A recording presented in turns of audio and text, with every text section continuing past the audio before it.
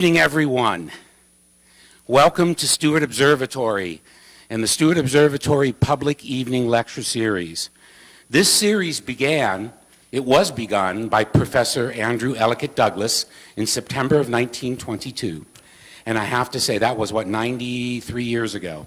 And I'm happy to say that Stewart Observatory has provided lectures for the public, free of charge, every year since 1922, except for the 4 years that the United States was involved in World War II. So therefore, this is, by my count, our 89th season of presenting lectures to the public. And we have been podcasting these lectures since 2009. So I welcome those of you watching the podcast on iTunes University at the University of Arizona iTunes U website, and streaming live from the Stewart Observatory website, www.as.arizona.edu. Before I introduce tonight's speaker, I have a few announcements. You can see I have a pretty full schedule for you. You're already here, so you don't need to know about the September 14th lecture. We have a total of 8 lectures planned for you this semester. Some of you who saw our early schedule saw that our last lecture was supposed to be on December 14th. That's final exams week here at the university, and there actually is probably a Spanish exam in this room that Monday night. So I had to move it up to December 7th, and it's okay with Mark Sykes. So we're going to get the latest from Dawn and New Horizons at the end of the semester. But this is also the semester that we have the Mark Aronson Memorial Lecture, so take note, that's on a Friday night. And I just got the title of the talk from Vasily. He just sent it this morning. But it's going to be about cosmology, the Big Bang Theory. You know, it's a long title, something like cosmic archaeology or something like that. But we also have another lecture this week. I'm also president of our local chapter of Phi Beta Kappa. And every year, National Phi Beta Kappa pays to have an eminent scholar come to visit us. Last year, we had Timothy Rowe from the University of Texas, who gave the talk on what happened to the dinosaurs. This year, we got a physicist. When we get the musicology professor, I don't, put it into the public evening series. We do it over at the music school. But Professor Campbell is a physics professor at Boston University. And he's going to talk about nonlinear science, and that lecture is this Thursday night. So because we're having 2 lectures this week, I'm skipping the rest of September. And then our next lecture after Thursday will be October 5th. But that talk on nonlinear science, he's going to talk in particular about the orbits of the moons of Pluto. And weather permitting, we'll look at Pluto through the telescope. Also, the telescope will be open tonight, again, weather permitting. It's iffy. I will let you know probably at the end of the talk. I'll run up at about 20 minutes after 8 to see if they're open or not.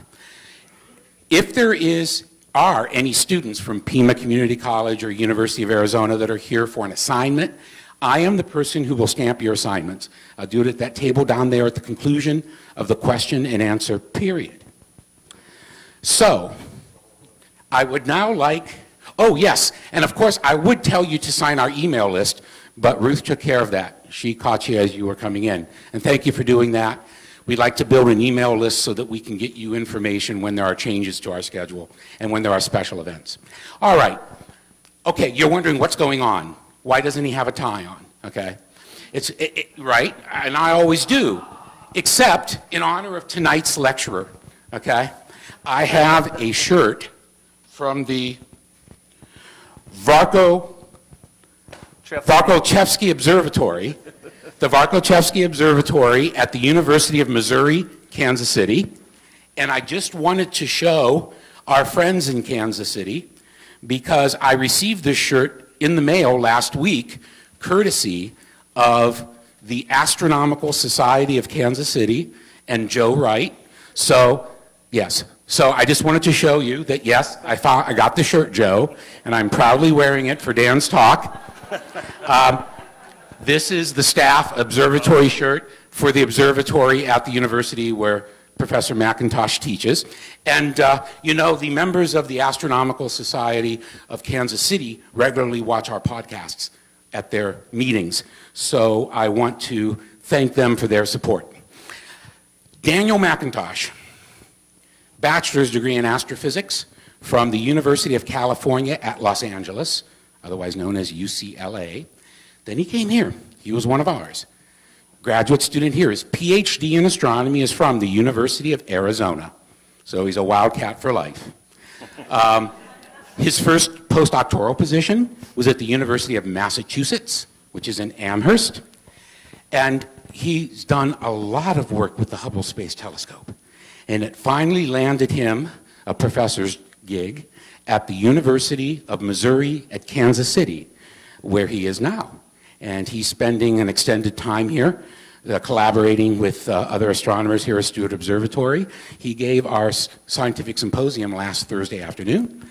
And it is a pleasure to introduce, to kick off, the 89th season of the Steward Observatory Public Evening Lecture Series, Professor Daniel H. McIntosh, Reflections on Hubble's 25th Anniversary, the Past, Present, and Future of U.S. Astronomy.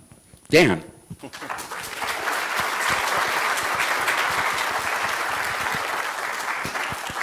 Thank you very much, Tom. That was a great introduction, and thank you all for coming tonight. It's a pleasure to be here to do a public talk where I got my PhD. I actually think I did one on special relativity as a grad student about 20 years ago. So, as many of you probably know, Hubble turned 25 years old this spring. On April 24th, 1990, on the Space Shuttle Discovery, this most famous and well-known scientific instrument was launched. This machine is about the size of a school bus, and it was deployed from the space shuttle by this brave crew and placed in orbit just 350 miles above the Earth's surface. A lot of people think the Hubble is much farther away. It's just above the surface. You need a little louder? Okay. Let's try that. Is that good? Better? Thanks, Tom. So now, 25 years later, and 5 servicing missions, the Hubble is actually better than ever.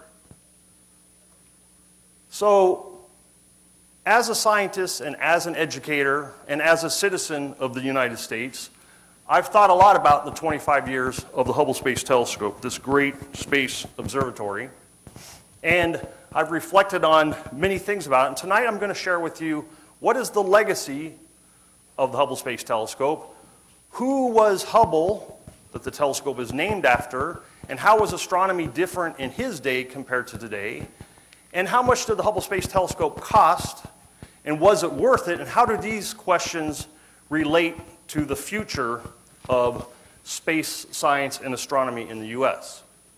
Now, I think one of Hubble's greatest legacies is the fact that it's inspired the public so much with images like this. Like you, I see a gorgeous image.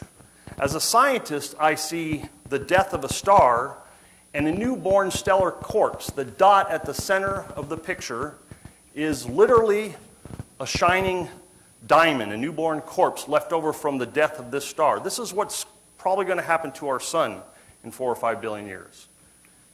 If you go on the internet, you can find many lists of the Hubble's greatest images. I don't know how you can possibly choose. There's so many of them. But especially as an educator, I think of the power of these images. The power of these images to engage all students from all walks of life. The power of these images to inspire us and to make us think about the different sizes and different scales of distance in the universe, different objects, different processes in the universe, discoveries, mysteries, new findings that explain these mysteries.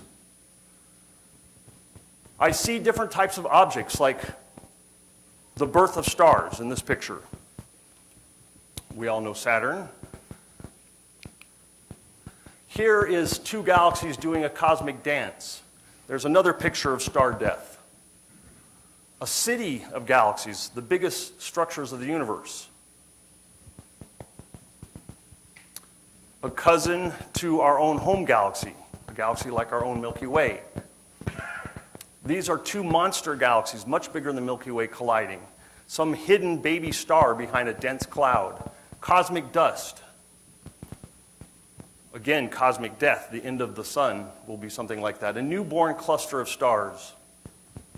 The leftover scraps of the violent explosion of a massive star when it dies. And finally, something near and dear to my heart, two galaxies that are in the process of colliding and forming one giant galaxy. This is actually the kind of astronomy that I do. I study these objects. Now, besides the legacy and inspiring the public, this quote is really true. This has been probably the most productive scientific instrument in mankind's history. It's had huge revolution on our understanding of the cosmos. Now, you can map this one way, which is kind of boring, maybe only means something to administrators or to other scientists, which is the fact that the Hubble Space Telescope has produced now 13,000 scientific publications.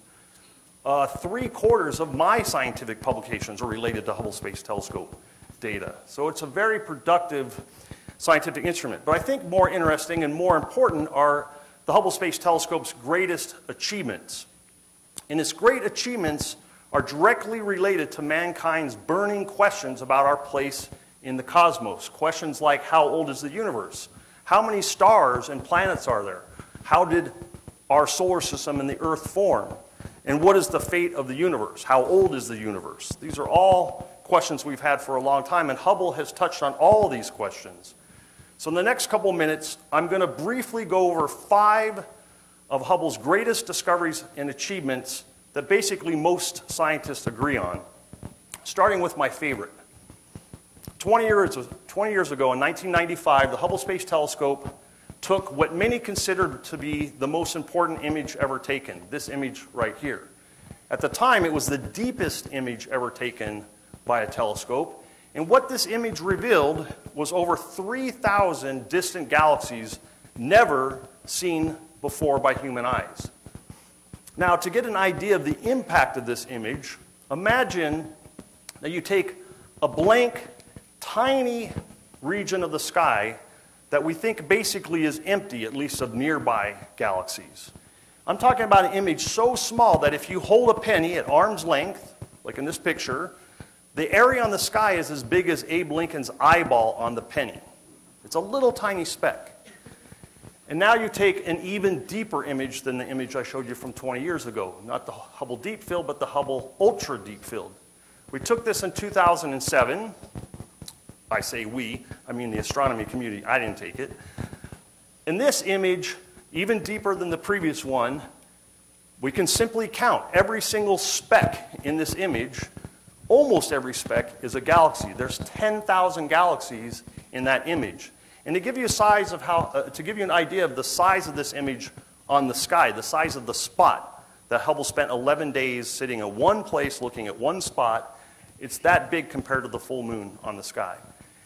Every spot except for a few, the little objects like this that have crosses, those are nearby stars in our own galaxy, kind of right in front of our face. Everything else is a distant galaxy. And we can do simple counting. We can count how many little specks like that in the sky does it take to cover the entire sky, the entire dome of the sky above us, and the entire dome of the sky on the other side of the Earth. And then multiply that by 10,000 galaxies, and we now know how many galaxies are in the universe. The universe is full of literally billions and billions of galaxies. Now, this means that stars in the universe are more common than grains of sand on the Earth. When I teach my intro astronomy classes, I love to hammer this point home. If you go out and count every single grain of sand on the Earth's beaches and under the Earth's oceans and seas, that's basically how many stars there are in the universe. Now, those numbers are definitely astronomical. What does 150 billion galaxies even mean? That's a hard number to imagine. One way to think about it would be as if every single person on Earth had nearly 24 of their own galaxies to play with. Each one of these galaxies, a universe, an island universe of billions of stars, just to give you an idea of how many stars and galaxies there are in the universe. Now, this image is also a time machine. Every single one of these little specks, the little tiny ones, the bigger ones, are distant galaxies of countless stars. And we can use information about those galaxies, how far away they are from us, to act like a time machine, to trace the history of the cosmos. These galaxies are full of so many stars, they're very bright, so we can see them at great distances. The galaxies that are nearer to us, it takes their light less time to reach us, still millions or even hundreds of millions or billions of years. But the galaxies that are most distant from us, it takes almost the age of the universe for their light to have traveled to us. And so looking at galaxies at different distances is like looking at galaxies at different points back in time. And so by taking images like this, we study the development of galaxies, or in other words, what we call in astronomy and astrophysics, the evolution of galaxies. We're literally comparing galaxies nearby. This is today in the universe, 13.8 billion years after the Big Bang. That's how old the universe is. And then we can go back. We can look at galaxies when the first cities of galaxies formed. We can look back even further to when galaxy development, galaxy growth was maximum. This is another thing I do. I study galaxies at cosmic time and compare populations at different times. And from that, I can infer, kind of like a detective or demographer, the evolution of galaxies. So besides this very deep image, another one of Hubble's great achievements, actually one of the main primary purposes, key projects for the Hubble Space Telescope when it was launched, was to actually accurately measure the age of the universe. At the time, in 1990, when we launched the Hubble Space Telescope, astronomers were in two different camps, and there were big arguments at conferences, almost fistfights, literally, about is the universe 10 billion years old or is it 20 billion years old? Now, maybe that seems kind of like a funny thing to argue about, but we did. And with Hubble, we can actually pin down the age very accurately to the number I told you a moment ago, around 14 billion years. The way this is done, this image on the left is an image of a nearby spiral galaxy, kind of like the Milky Way we live in, but a little bit different. And that's an image taken from a ground-based telescope, like a telescope on Kitt Peak. And it's pretty, and it has a lot of detail, but this funny little cutout right here is a Hubble Space Telescope image of part of that galaxy. And one of the great key parts about the Hubble Space Telescope is that it can resolve such tiny detail. It can see very, very, very tiny detail. In fact, it can see such detail in this image that it can actually pick out individual massive pulsating stars inside of this distant galaxy. And these pulsating stars are special because they allow us to measure the distance to that galaxy, and from that, astronomers can calculate the age of the universe very accurately. And so that was another one of Hubble's great achievements. That was planned. Some of Hubble's achievements were not planned, such as figuring out what the fate of the universe was. Besides being able to measure really fine detail, Hubble can also see very, very distant galaxies, as I showed before. So in the top panel, there's three pictures: the little fuzzy blue blob, the fuzzy orange blob on the right, and in the middle, the kind of orangish yellow blob. All three of those are very, very distant galaxies, probably about 10 billion light years away, billion with a B. From Hubble Space Telescope, those pictures are taken. Then a little bit later, pictures are taken of the same three galaxies, and in each picture, you notice a bright star-like object. That is a single star in that galaxy ending its life in a very violent explosion we call a supernova. And those explosions are so violent that for a short time, a couple weeks, that individual star shines literally as bright as the billions of stars inside that galaxy. Now that's pretty cool just by itself. But what's really cool is that these exploding stars, these supernovae in distant galaxies, act as sort of a yardstick that allow astronomers to measure very accurately how fast the universe is expanding at that point in time, back then. And we can compare it to how fast it's expanding now. And astronomers made a very startling discovery, which we call dark energy. It's such an important discovery, it won these three American astronomers the Nobel Prize in Physics in 2011. It's, I think, the only fourth or fifth time in the Nobel history of physics that it was awarded to astronomers. One thing I just want to note, we didn't know those three galaxies were going to have a supernova go off. What's great about Hubble, we can see, and it takes a lot of work, we can observe thousands and thousands of distant galaxies, and we know that a galaxy like that, about every 100 years, on average, will have one of those explosions go off. So if you observe enough of them, you'll find some later on that have an explosion, like these 3 right here. That's just the 3 that had an explosion. How does this get to the fate of the universe? So we call it dark energy, this idea that the universe, it had a big bang, and the universe has been expanding, and you would think over time that expansion would slow down. It would kind of poop out. Instead, it's getting faster and faster and faster as time moves on. And that is really counterintuitive, really a weird idea to think about.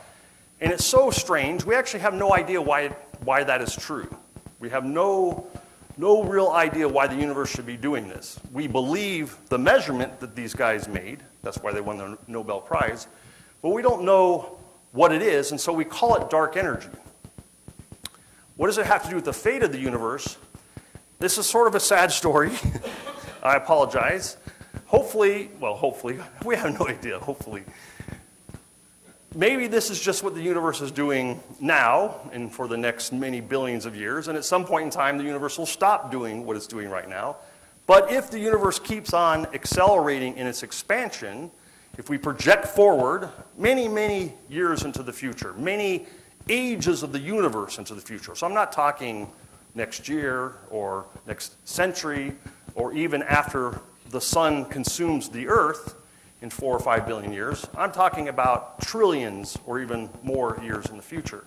But if the universe just keeps on expanding in an accelerated way, that means at some point, future astronomers on some other planet with their Hubble Space Telescope, looking out into the universe, all the galaxies will have receded away from them outside of their observable horizon. They'll literally look out with their telescope and see nothing. They won't even know that the universe is accelerating or expanding or that there's other galaxies. They won't know anything about the universe. That's one very weird thing about the fact of dark energy or the accelerating expansion of the universe, because it means that sort of around now, plus or minus some billions of years, we are in a special moment in the universe to be able to observe it and learn things like what is the fate. And that's a little bit problematic, but we only have one universe to study, so we can get away with that. And then, even later, even the galaxy itself will start to pull apart because of the expansion. And eventually, you can project all the way into the distant, distant future, and everything will pull apart. So that means the universe will basically die a very empty, cold, dark place. That's depressing to me. But that is our latest, best idea for the fate of the universe.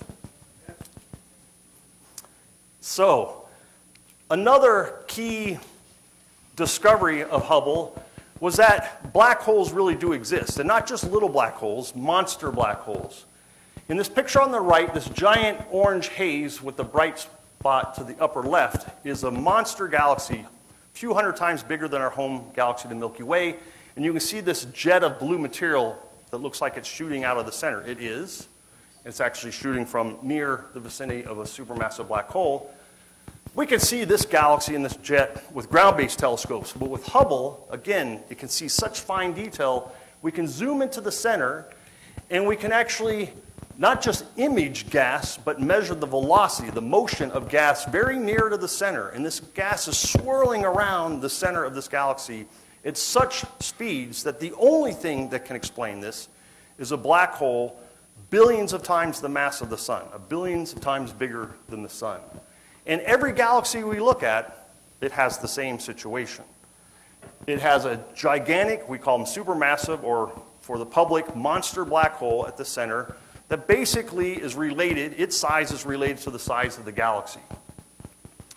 Lastly, of Hubble's top 5 list of discoveries and achievements, and this was also a surprise, is how planetary systems form. Early on, Hubble was pointed towards the Orion Nebula. Probably a lot of you are familiar with the Orion Nebula. It's a popular place to point your telescope and see the little nebula. It's a star-forming region or a stellar nursery. And we, with Hubble's exquisite ability to see fine detail, we're going to look at young stars in this star-forming region. And around a lot of these stars, we found disks of material. This is a photo album of lots of these protoplanetary disks, basically around the new forming star. You can see in the right-hand picture right here, the white glow. This is at a different color, and so the star is not as obvious, but in both colors of light, the disk of material is very, very obvious. And this is a disk of what I like to call leftover scraps from the formation of that star. And that disk is going to turn into planets and moons and asteroids and comets, just like we have in our solar system. Not exactly like the Earth and the Jupiter and so forth, but planets. And all the stuff that'll orbit that object right there. And just to give you an idea again of how great Hubble's ability to see detail is, I showed a comparison. Here's a pretty picture you could take with a good amateur telescope. I think this was taken by Adam Block, who's a famous amateur astronomy photographer here from Tucson. This is the star-forming region that Hubble explored. It found things that were 1,000 times smaller than this. Literally needles in a haystack. So Hubble's had many great achievements. It's had huge impact. So why was this telescope named after Edwin Hubble, and who was Edwin Hubble, and how was astronomy done back at his time? Well, first of all, he was a great American astronomer.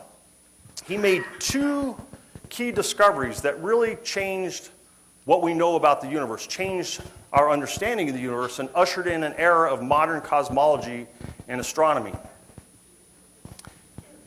Both of these discoveries, and I'm going to make this point multiple times, back in his day were done at a privately funded telescope. So he was working at Mount Wilson at the 100-inch telescope. It was the biggest telescope of the day. This Mount Wilson's just above Los Angeles, when it used to be dark skies around Los Angeles. And shortly after Mount Wilson was opened in 1917, in 1923, Hubble made the first of his great discoveries, which is the true nature of galaxies. So on the left is a modern-day gorgeous picture of the Andromeda galaxy, the nearest big spiral galaxy to our own Milky Way. It's very much like the Milky Way. You can think of it as Milky Way's sister galaxy. This is a picture from Hubble's actual observations in 1923 with his writing. And you can see in the upper right-hand corner, there's two little tick marks around. You probably can't even see that little tiny speck. But it's a star that belongs to that cloud of stars right here, the heart of Andromeda. We didn't know that these were galaxies. We thought they were clouds of stars. And he marked VAR with an exclamation point because he knew that he had made an important discovery. VAR stands for variable or pulsating star, a star that pulses bright, faint over time. And he knew when he detected that that was the silver bullet that allowed him to measure how far away that cloud of stars was. And it turned out this cloud of stars, that object, was far outside of the Milky Way galaxy. In that one moment, the universe became hundreds of times bigger than we thought before then. So he completely changed not only how big is the universe, but the fact that these things are galaxies in their own right, like the Milky Way, separate collections of billions of stars. So then he continues work on galaxies, still at the Mount Wilson 100-inch telescope. Here's a picture of the telescope. And he measured how fast galaxies move. Now, this is the only scientific plot I'm going to show. It's actually one from 1929 from this Proceedings. It's his work. What it simply, in simple terms, what it shows is on the bottom, the x-axis, each dot, it tells you how far away the galaxy is. So from left is closer to right is farther away. In the y-axis, it shows how fast the galaxy is moving. And in this case, all the galaxies are moving away from us. So towards the bottom, the galaxies are moving away from us slowly, and towards the top, the galaxies are moving away from us very rapidly. And then he fit a line to the whatever dozen or so galaxies there.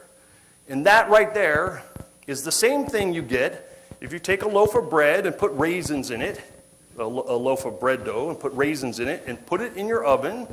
But before you put it in the oven, you measure how far all the raisins are away from each other. You cook it for an hour, you pull it out, and you see how far the raisins move away from each other, and you can actually calculate and make a plot just like that, and you get expansion. That's expansion of the universe. So we discovered expansion of the universe also. Now, he was a great astronomer, and he did make these discoveries, but it's really important to recognize these two people, because without them, he could not have done these great discoveries. Let's start with Henrietta Swan Leavitt. This is a picture from a few years before. She was a contemporary of Hubble's.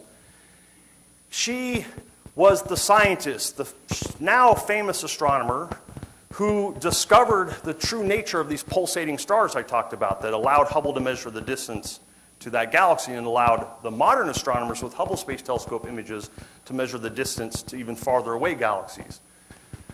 She wasn't considered an astronomer back in the 19-teens and aughts when she worked at the Harvard College Observatory. She worked for the College Observatory director, who was an astronomer, and he hired about a dozen college-educated and mostly unmarried women. They're very bright, but in that time, if you were not married, that was not so good. And so, in the contemporary times, and so they put them to work as what they called human computers. They didn't have computers back then. They didn't have calculators. They had slide rules, and they had pencil and paper, and they did very tedious calculations over and over and over and over again for the astronomer. And she did a lot of that work for decades. But in her work, she had the insight to figure out, for instance, the property of these pulsating stars that was so important to our modern understanding of the universe. Secondly, working at another private university, this is also, Harvard is a private now university, private college back then, Lowell Observatory in Flagstaff. Vesto Slifer here. It's hard to find, this is about the only picture I can find of this guy. No cell phones back then. So he perfected the art of taking light of distant objects, which is already really faint, that's why you need a big telescope to collect the light, and spreading that light into a rainbow. And when you do that, you can learn a lot more about the light other than it's just bright or faint. The most important thing for Hubble is when you spread the light out in its rainbow for a galaxy or a star, you can actually tell how fast the object is moving. And so Hubble used his techniques to measure the speeds to those galaxies and find the expansion of the universe. Besides these unsung hero and heroine, we also needed private money back then. Astronomy was done basically by visionary industrialists like Andrew Carnegie here, who wanted to build big things and have America be number one.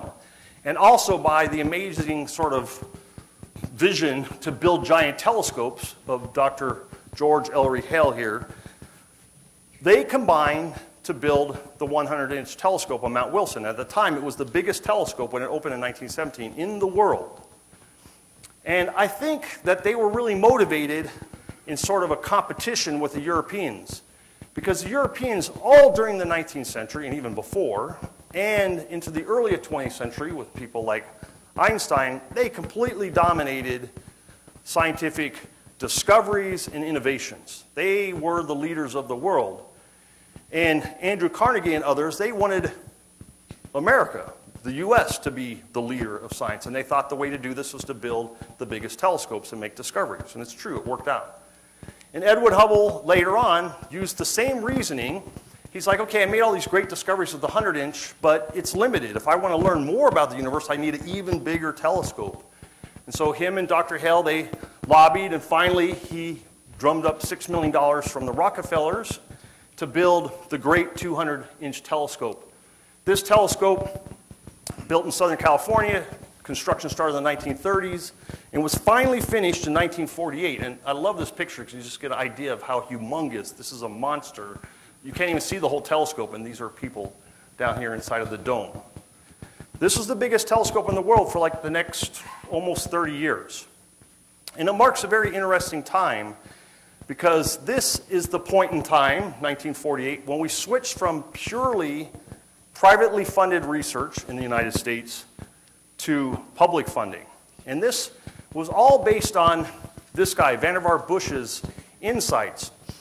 From lessons from World War II, he wrote this report as the first presidential science advisor to Truman. And in it, he made a very compelling case that if the government puts some money and invests in science, that among other things, it'll benefit our country in many innovations that'll boost our economy. And it turned out to really be a great idea. Starting in 1950, with the NSF being founded to fund basic research and science education, and then NASA 8 years later, this really began in the 1950s, an era where the United States led the whole world in scientific greatness.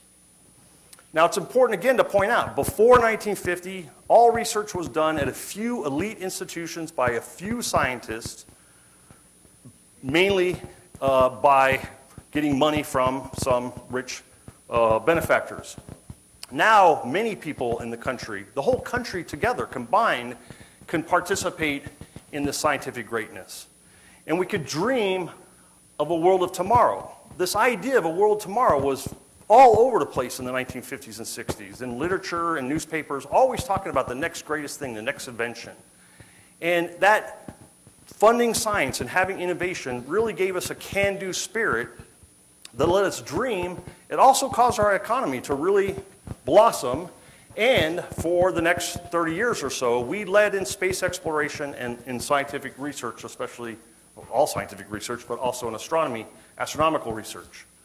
So I want to use a couple quick slides to graphically show you just how we led the world in space exploration and astronomy. What I'm going to show you here is, in chronological order, the first time that we went by any of the major planets. So flybys, and then landings, and then finally orbits around the 8 major planets. And you can see that in almost all cases, except a few times where the Russians beat us, back during the Cold War, we really dominated the exploration of the major 7 planets of the solar system, including all of the first flybys for all of the planets. Likewise, the firsts at comets and asteroids, we led in many cases. And of course, we went to the moon multiple times. And even recently, this year, we had flybys and missions in orbit past 2 major dwarf planets, one orbiting the asteroid belt, Ceres, and one orbiting in the Kuiper belt out beyond the planet Uranus. We finally went all the way out to Pluto. And the New Horizons mission, if we can drum up a little bit of extra money, it's going out of the solar system, and in a couple of years, it'll encounter another Kuiper belt object, a smaller, not even a dwarf planet, but a very large comet.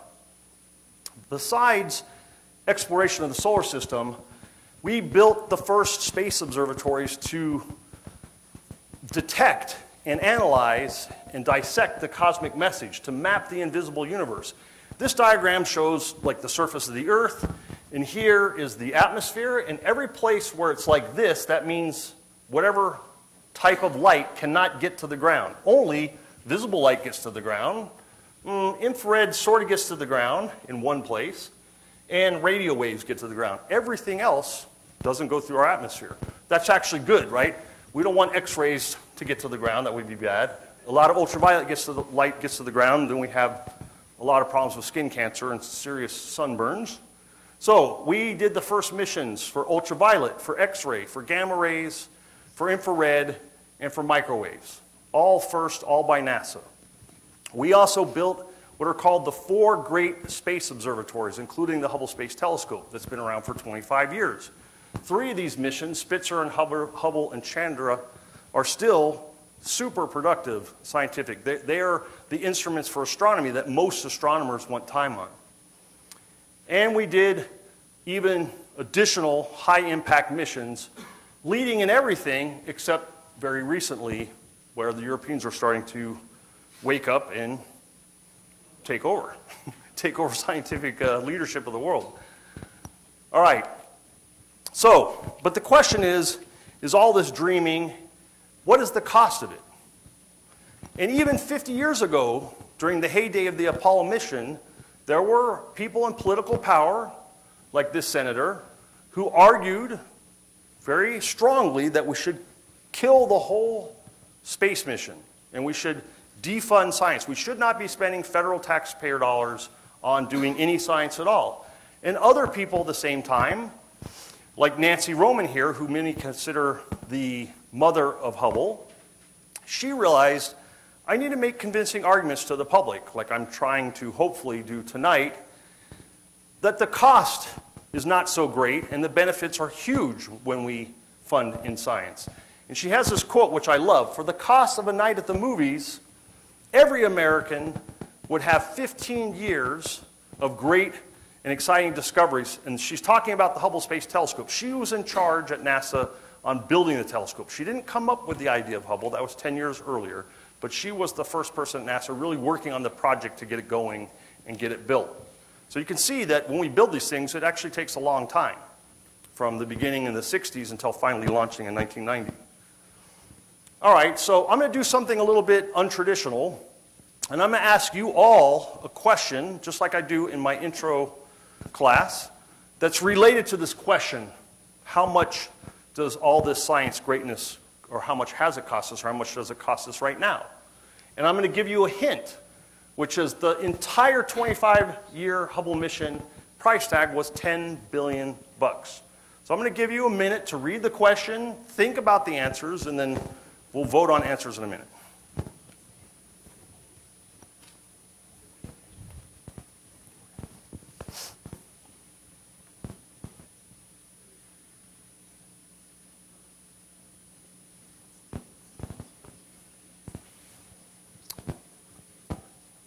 All right, I want to do this just by simply show of hands, starting with A, the first question, the first answer. How many people think A is the right answer? Okay, keep them up for a second. I got to estimate quickly here. Okay, that's about a third. Let's try answer B. Oh, that's about another third. All right, C. That's about 10%. D. Almost 10%. And finally, E. All right, so you all are a well-informed audience, because basically about 2/3 of you, definitely more than half of you, said A or B, and the answer is only 2 pennies. That's what my students do in class when they get the right answer. All right, so this graph right here shows that our money spent on basic research and also military research, and also our money spent on NASA, has been going down steadily since the peak of the Apollo program. The graph just shows it in percentage of the federal budget, which is, in other words, is the fraction of each one of your dollars. 2% in the blue over there on the left, 2% is 2 pennies. Basically, one of your pennies goes to medical research, the National Institutes of Health, to do important research, cure cancer, find a cure for cancer and so forth. That's good. The other penny goes to everything else, all other kinds of branches of science. A pretty big chunk goes to Hubble. This is a little bit misleading because a big portion of Hubble's is specifically for spaceflight, which is kind of separate from all. It's not that astronomy gets half of all the other, but anyways. And here's another factoid, that NASA spends basically 10% of the whole world budget on space research. But what does this number actually mean in human terms, this 2 pennies for every one of your tax dollars? The average American gives NASA about $10 a year. And $10 a year is like a night at the movies for each person, except you also need money for popcorn and soda and treats and all that.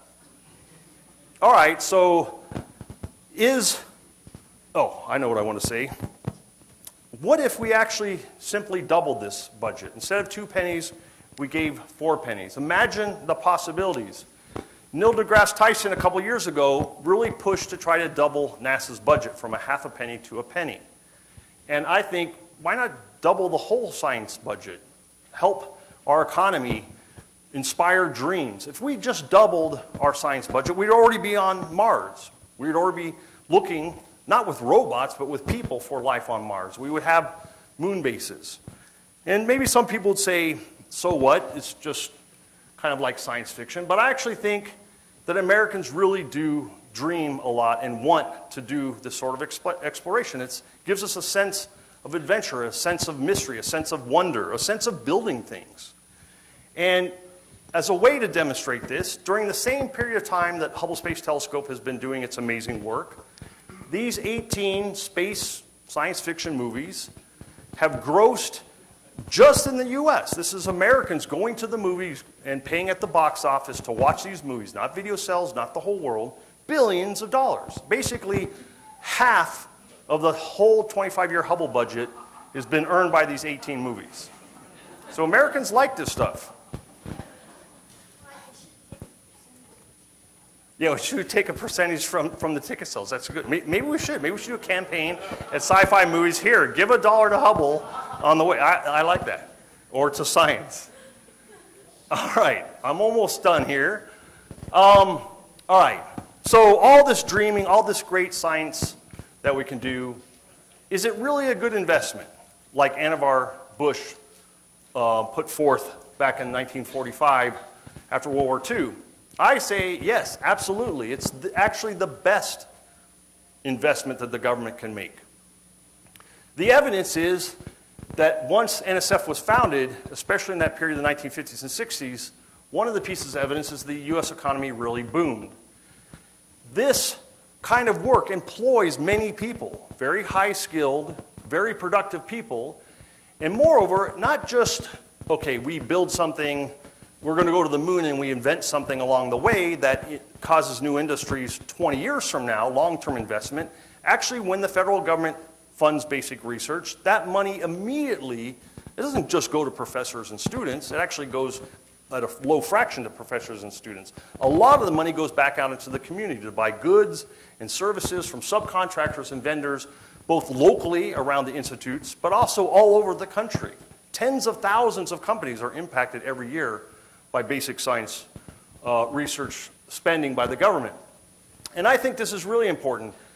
When you have this idea of, like, I want to go to Mars, we want to go to Mars, you inspire many scientists and engineers to really think outside of the box. Now, they're just trying to go to Mars, and how does that impact people? It's just us going to Mars. It's just an adventure. But along the way, the things they have to build to get us there are new inventions and new innovations that wind up becoming whole industries here in the country. When you make new things here, when you create new innovations, you keep the jobs and the industries. They actually start here.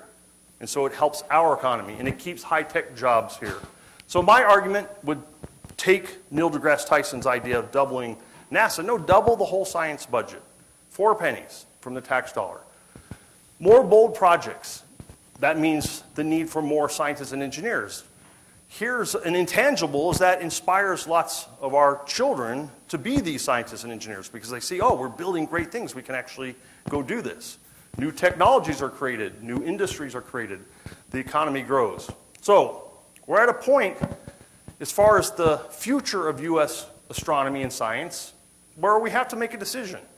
We can continue the sort of slow decline that we have been doing all the way since before the Hubble Space Telescope, or we can do our simple doubling from 2 pennies to 4 pennies.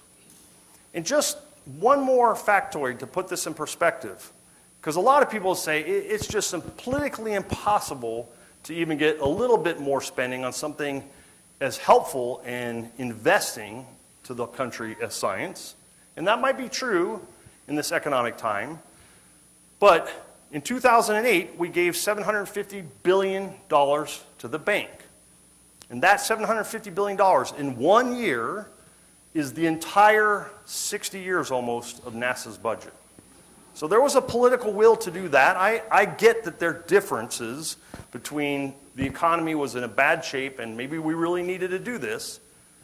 But I'm only talking going from 2 pennies to 4 pennies. And if we did that, I would say the sky is the limit. Now, these missions, the James Webb Space Telescope is going to launch in a couple years. It's built. It's basically ready to go. Professors here at Steward Observatory are actually the PIs of some of the instruments on that telescope. The Giant Magellan Telescope, thank you. This is going to be the next biggest telescope in the world, a whole new generation ahead, much, much bigger than the latest biggest telescope. Those mirrors of that telescope are being built in the Mir Lab right now. Actually, this week, they're starting mirror number 4 in the ovens under the football stadium here at U of A at the Mir Lab. And hopefully W first. So with these missions and telescopes, we will be looking for the first stars and the first galaxies and learning about them. We haven't figured those out yet. And finding more planets around other stars, maybe even planets like Earth, and hopefully finding out more about dark energy. But with 2 pennies, we might be able to revive this mission, which was to look for planets like the Earth around other stars and perhaps find if there's life on those planets. Search for life on Mars, not just with robots, but with people. And how about this one? We were motivated in the Cold War to spend a lot of money. NASA got a nickel of every tax dollar during the peak of the Hubble program. Now it gets 10 times less of that. And, you know, I'm not going to fool myself. We gave all that money to NASA because we were afraid that the Russians were going to beat us to space and put bombs up in orbit or on the moon. That's what we were afraid of. And so that really drove doing all this research and building new things. But killer asteroids, well, they've come here before, and that's something we should think about. And we could do something about that if we had the budget. So the most important thing to me is doubling or increasing the budget slowly on science over time will inspire the next generation of thinkers and builders and dreamers. And I'll say thank you and show roll credits.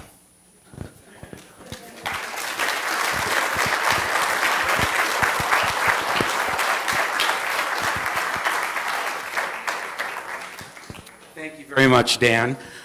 First of all, before I ask for questions, I have some good news. It cleared up. The telescope is open. And in fact, because Professor Campbell on Thursday night wanted everyone to see Pluto, because he was going to talk about Pluto, she's got it in the telescope right now. Awesome. I saw Marina. So you'll see the planet the dwarf planet Pluto. I'm showing my age. If you go to the telescope at the end of tonight's lecture. All right, we have time for questions for Professor McIntosh. Question here.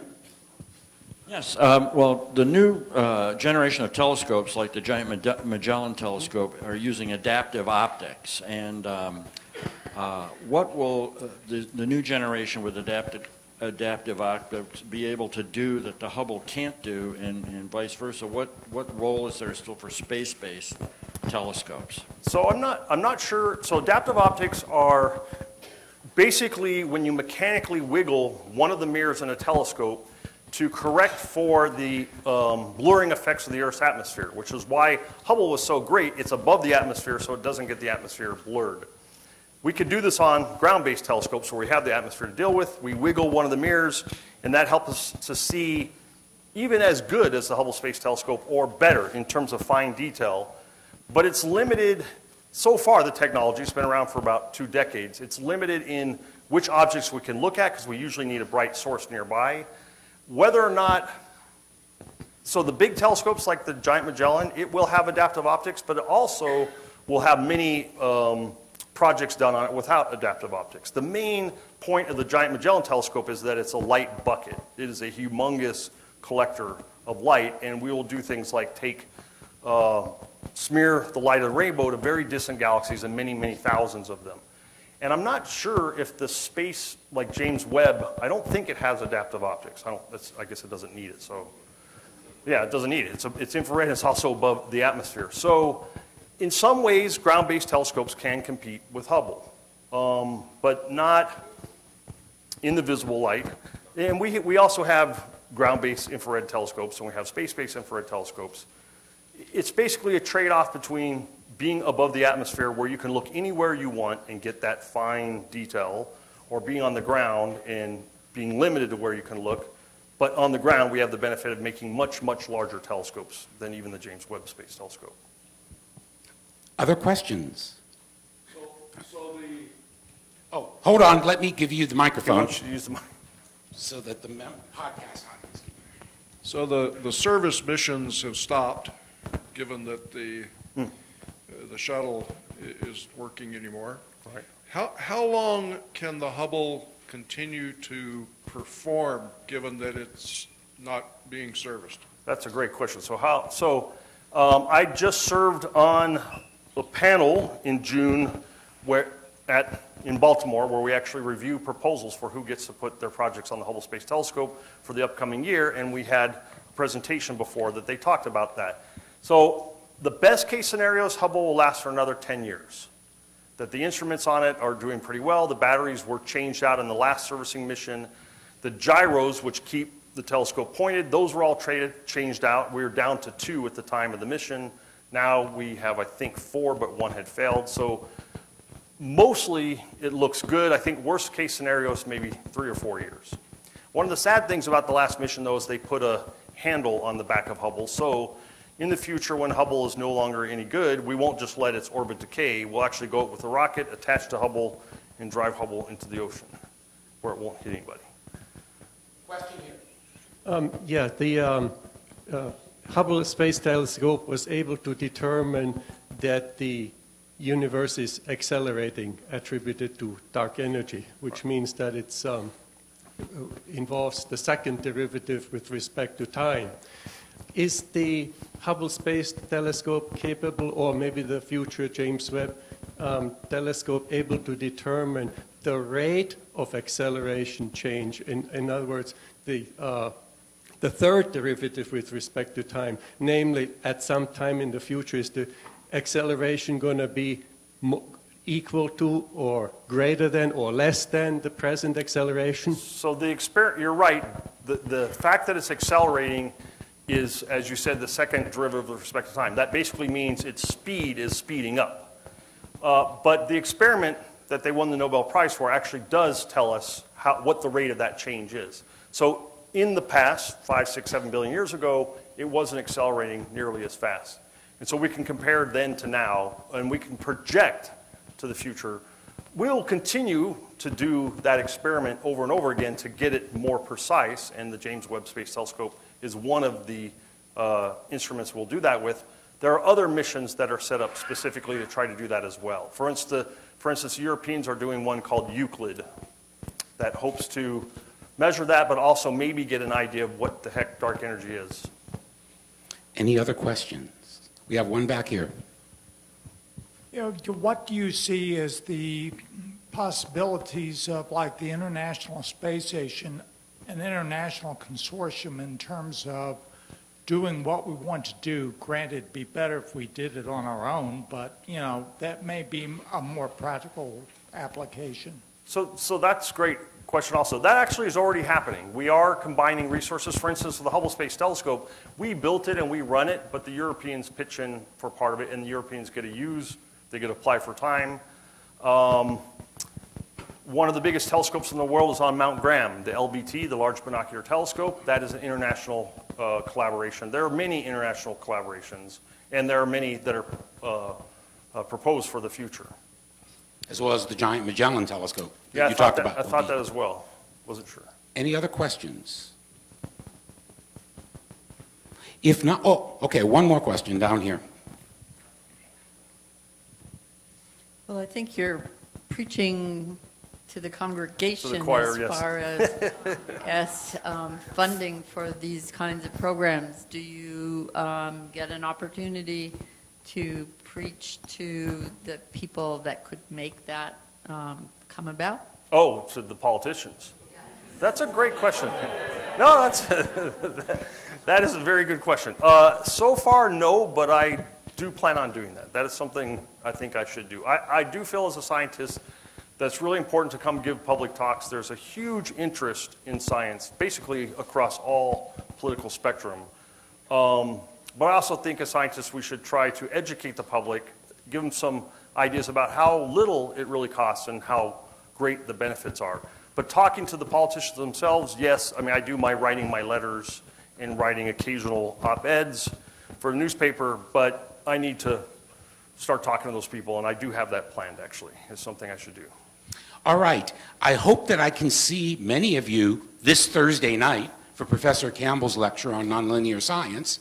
If not, our next Monday lecture will be on October the 5th. It'll be a lecture about radio astronomy from a retired professor from the National Radio Astronomy Observatory. The telescope is open. If you want to go see Pluto right now, please do. I'll stamp student assignments down here. Let's thank Professor McIntosh one more time. Thank you.